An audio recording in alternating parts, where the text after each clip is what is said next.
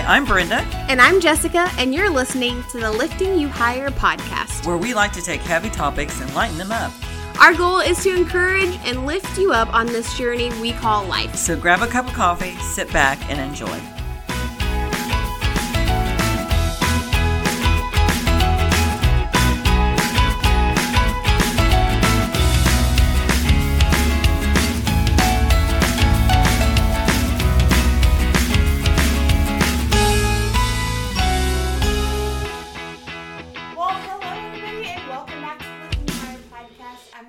As always, joined by my co-host, Brenda. And we have a special guest with us today. This is Teresa. Hi. She works for the Hope Center Ministries. She is the CFO. So we're so excited to have you. Oh, thank you. I'm so honored. Yeah. And Teresa is our first guest that we've ever had on the podcast. So you're like sitting on the road here. Going down a new road here. I'm so excited. But we just thought this would be something really cool to talk about because it's such an important thing. Mm-hmm. And so, one morning God just woke me up and he reminded me of the story of the prodigal son. And we all know that story. We know the story about how the son, obviously the father was wealthy and the son wanted his portion and he took it and he went off and he just, blew it away on stuff and ends up at a pig farm feeding the pigs and is such a lowly servant at this pig farm that his food comes from what he feeds the pigs. Yeah. And I just, have you ever been to a pig farm? It stinks. Let me tell you, it's disgusting. Yeah. I have never been to a pig farm, but I had a relative that had one pig. That they lived on some property and they got a pig and they raised it because they were going to butcher it, and put it in their freezer. And this pig was so disgusting. It was muddy. It was dirty. It had what I call pig flies because they were huge. And, it was just like one pig could cause that much disgust. Yeah. And I can't imagine.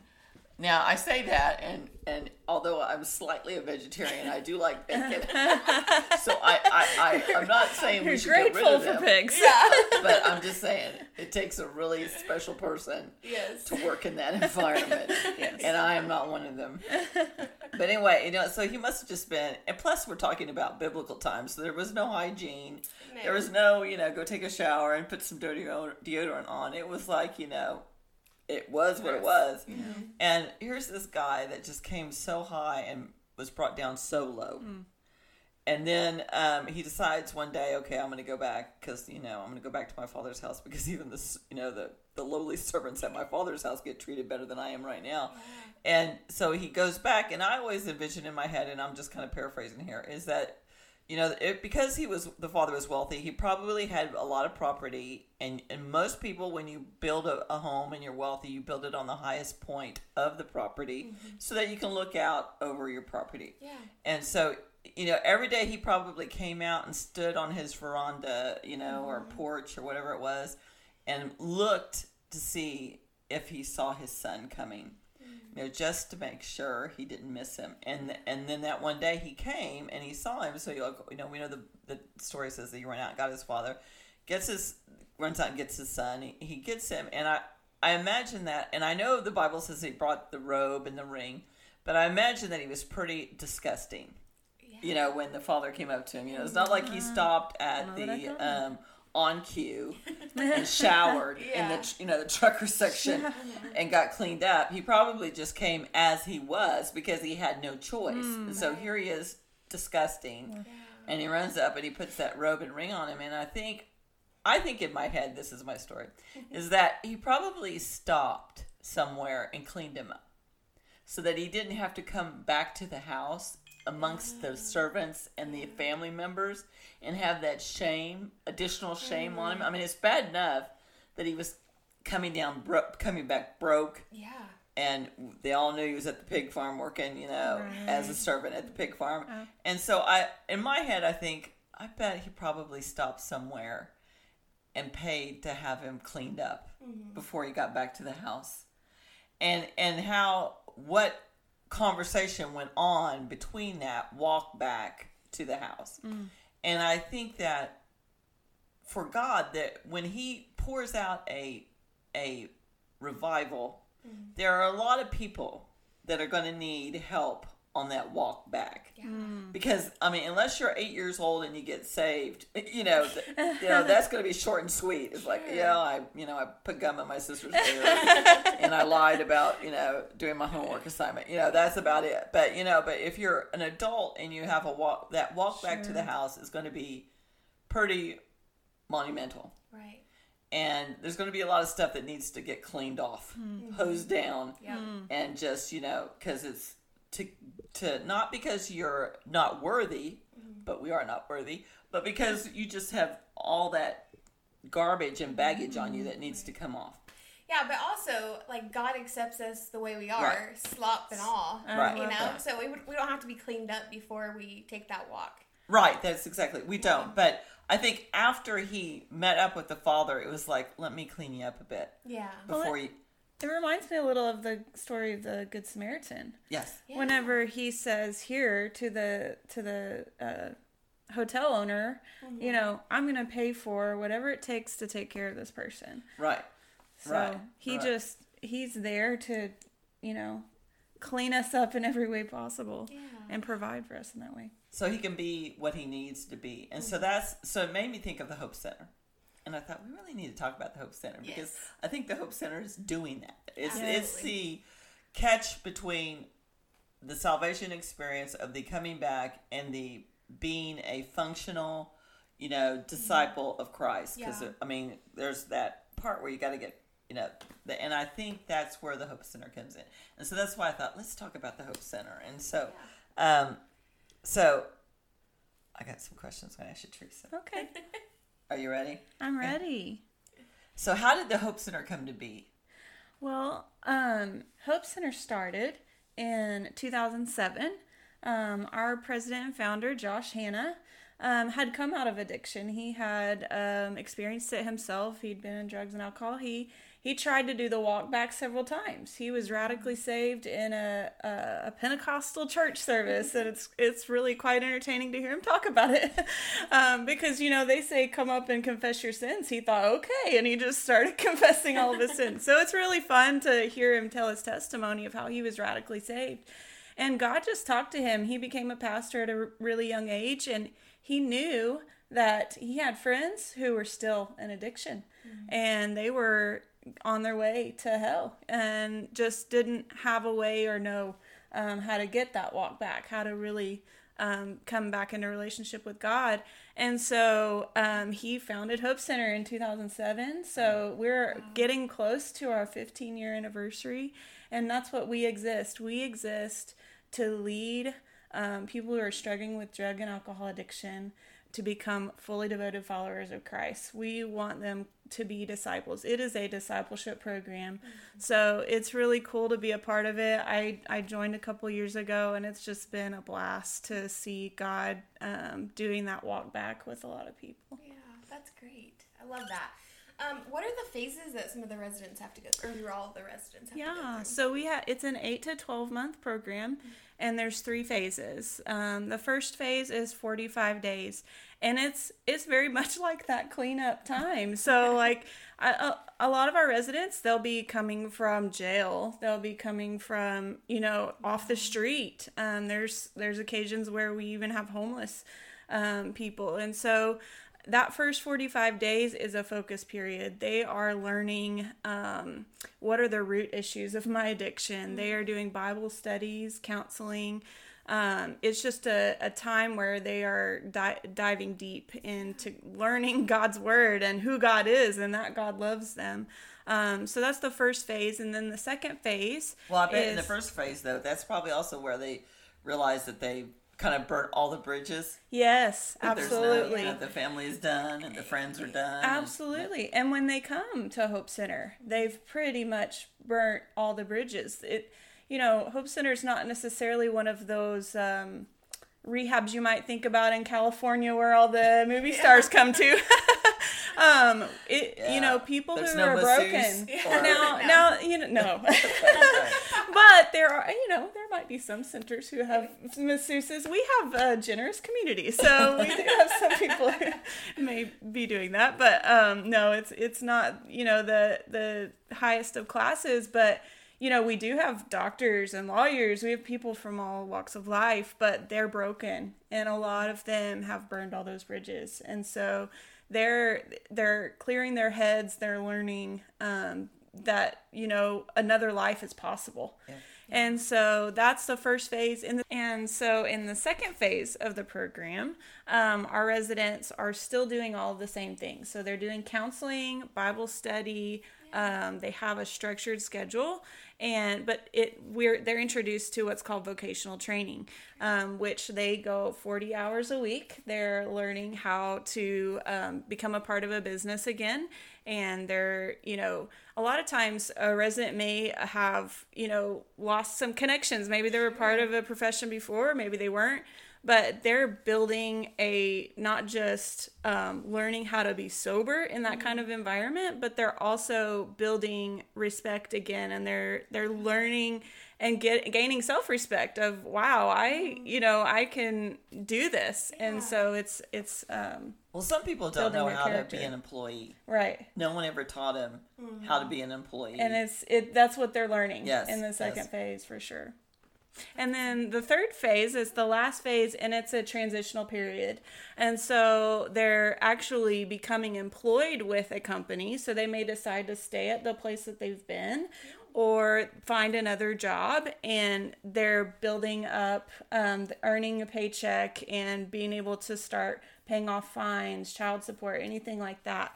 And so that's kind of that last step out before they graduate. And it's another way to just transition out back into society. And so, is there any help for them after they graduate, or they just Absolutely. We encourage our residents to become involved. Mm-hmm. So a lot of times, the biggest part of recovery, which I'm learning, is to, help others, give back. Yeah. And so whenever people graduate, they have an immediate opportunity to counsel other residents or just become involved in continue to be with Celebrate Recovery. A lot of times, so a big part of Hope Center is the church. Every Hope Center has a church. Every church has a Hope Center is the vision. And so, a lot of times, even residents who may leave the program at any point will stay involved with that church. And so that's another big part of how they can stay involved and connected with those that they have. That's awesome. Yeah. That's great. So. Yeah. Well, I think you have to have a church that you can link up to, because otherwise you're out there, that lone sheep. So you do the importance of knowing that this is where I worship, this is where I go to have a pastoral staff over me, and so it's important to have that link. You got to do that. Mm-hmm. So now here's the important part is so how many are there across the country, so we have 31 locations in the United States and 3 in Wales. And so, awesome. So we're actually a worldwide ministry, and there's a big vision. We actually added 13 locations this year in 2021, and we expect we'll add at least 14 next year.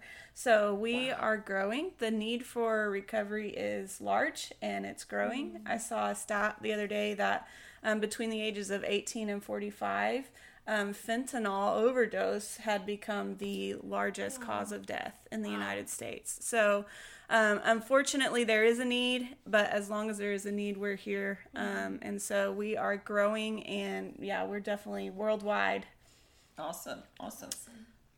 So here's the important question, because our podcast is kind of like towards women, although we invite men to be part too, without a doubt.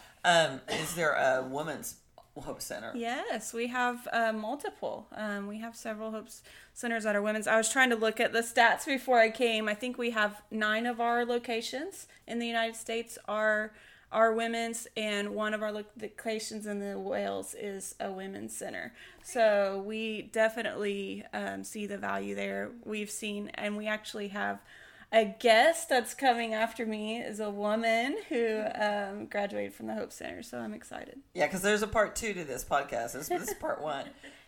Okay, so I know that, how does that work? Because I do a ministry in prison, women's prison, and it's always, the issue is always their children. It's always the issue. Yes. And it's like, you've got to fix yourself before you can take on your children. But then it's like, there's a constant struggle and guilt of, I know, but the minute I get out of here, I'm getting them back. And it was like, well, okay, you get them back, but you're not ready to get them back. I understand that I totally understand the need to get them back, but you're not ready to get them back. So how do they deal with that struggle? I mean, because it's got to be real. I mean, sure, it is real, for sure. And ours is a year-long program. Oh, yeah. And so that is a year sometimes away from your family. But what's really cool is that when you come to Hope Center, you're gaining that reputation back, and we have a reputation with the courts, and a lot of times, so when you're helping yourself and learning recovery and learning how to become a productive member of society again, you are getting that opportunity to get your kids back and be ready for them, for sure, to be able to help them. Cool. Awesome. Yeah, you guys have a pretty family centric ministry. You really like to involve families, right? Yes. So our one of our slogans that we like to say is restoring lives, restoring families, and restoring communities. Because it's not just about the resident, it's about their family. In fact, one of the cool things I get to do, I work in the central office, so I get to see the big picture and what's happening around the world, actually. And one of the things that we track and like to keep track of is baptisms. And not only are our residents getting baptized, but their families are getting baptized too. And it's really cool to see that, not just, to see them become leaders of their homes again, but also see their families following them in having a relationship with Christ. So that's so amazing. Wow. I love that. And Jessica, haven't you been to one of the women's Hope Centers? And I love those ladies. They're so special. Yeah. Okay, well, how can we get involved? How can we help Hope Center Ministries? So there's obviously a couple of ways that you can get involved. If you're in the area where there is a Hope Center, and we're in 11 states in the U.S., so there are some opportunities for that. We ask for mentors who will do counseling with our residents, lead Bible studies, even just, every Saturday our residents are doing fun things. And so if there's a way how to organize something fun, or a way you want to even provide for that, you can volunteer, you can give. We very much rely on our generous community to give in all the ways that they do. So great. That's cool. I'm so thankful that you came, because I think it's something, this is going to be huge. It already is huge, yes. But it's just, there is such a heavy need for that. And what about, there's a website, right, for Hope Center in case you want to donate or something like that? So hopecm.com, HOPECM for HopeCenterMinistries.com is our website. And you can give there. You can also sign up to volunteer there as well. Great. And we'll put that on our little... on the show notes. Yeah, the notes, so that you can see it and write it down and participate. Because 2022 is going to be a huge year. I think, anyway, I'm going to say it is. Yes. The evil twin sisters of 20 and 21 are gone forever. They're done. Absolutely. So 2022 is going to be great. And I think it's going to be a great time for people to... come back, do the comeback, the walk back, and they're just gonna need help. I mean, it's that's what we're supposed to be doing, is extending a hand, giving out help. And I think we need to catch on to that. That is not just about us and our kids, and it's about helping others outside of that nucleus. Yes, absolutely. So anyway. Well, why don't we end? Can you share like your favorite story or testimony? Yeah. We'd love to hear that. Yes. So I've heard so many stories. What's really cool is a lot of the people that I work with at Hope Center came through Hope Center.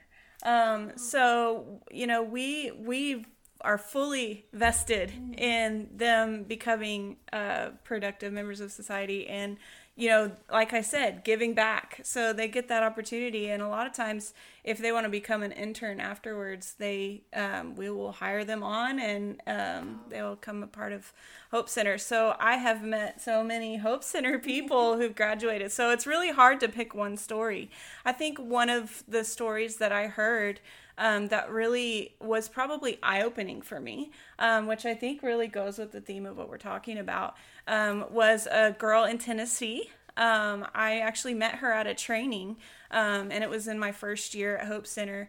And her name is Megan, and she had been in addiction and actually came to Hope Center 4 different times before she graduated. Wow. And I just remember hearing that and seeing how put together and a mighty strong woman of God that she was. Like, she prayed over me and I was feeling the anointing of God. And I am just so impressed with how the fact that sometimes, either you will graduate and you need that walk back again. And so just knowing and hearing that story from her was really impactful to me. So that's just one. I could tell you many more. It's just really cool to hear all this. There's so many stories, but that's awesome. That incredible. Is so awesome. Yeah. Well, thank you, Teresa, for coming. And again, look on our notes. You'll see the Hope Center website address, and please go there and check it out.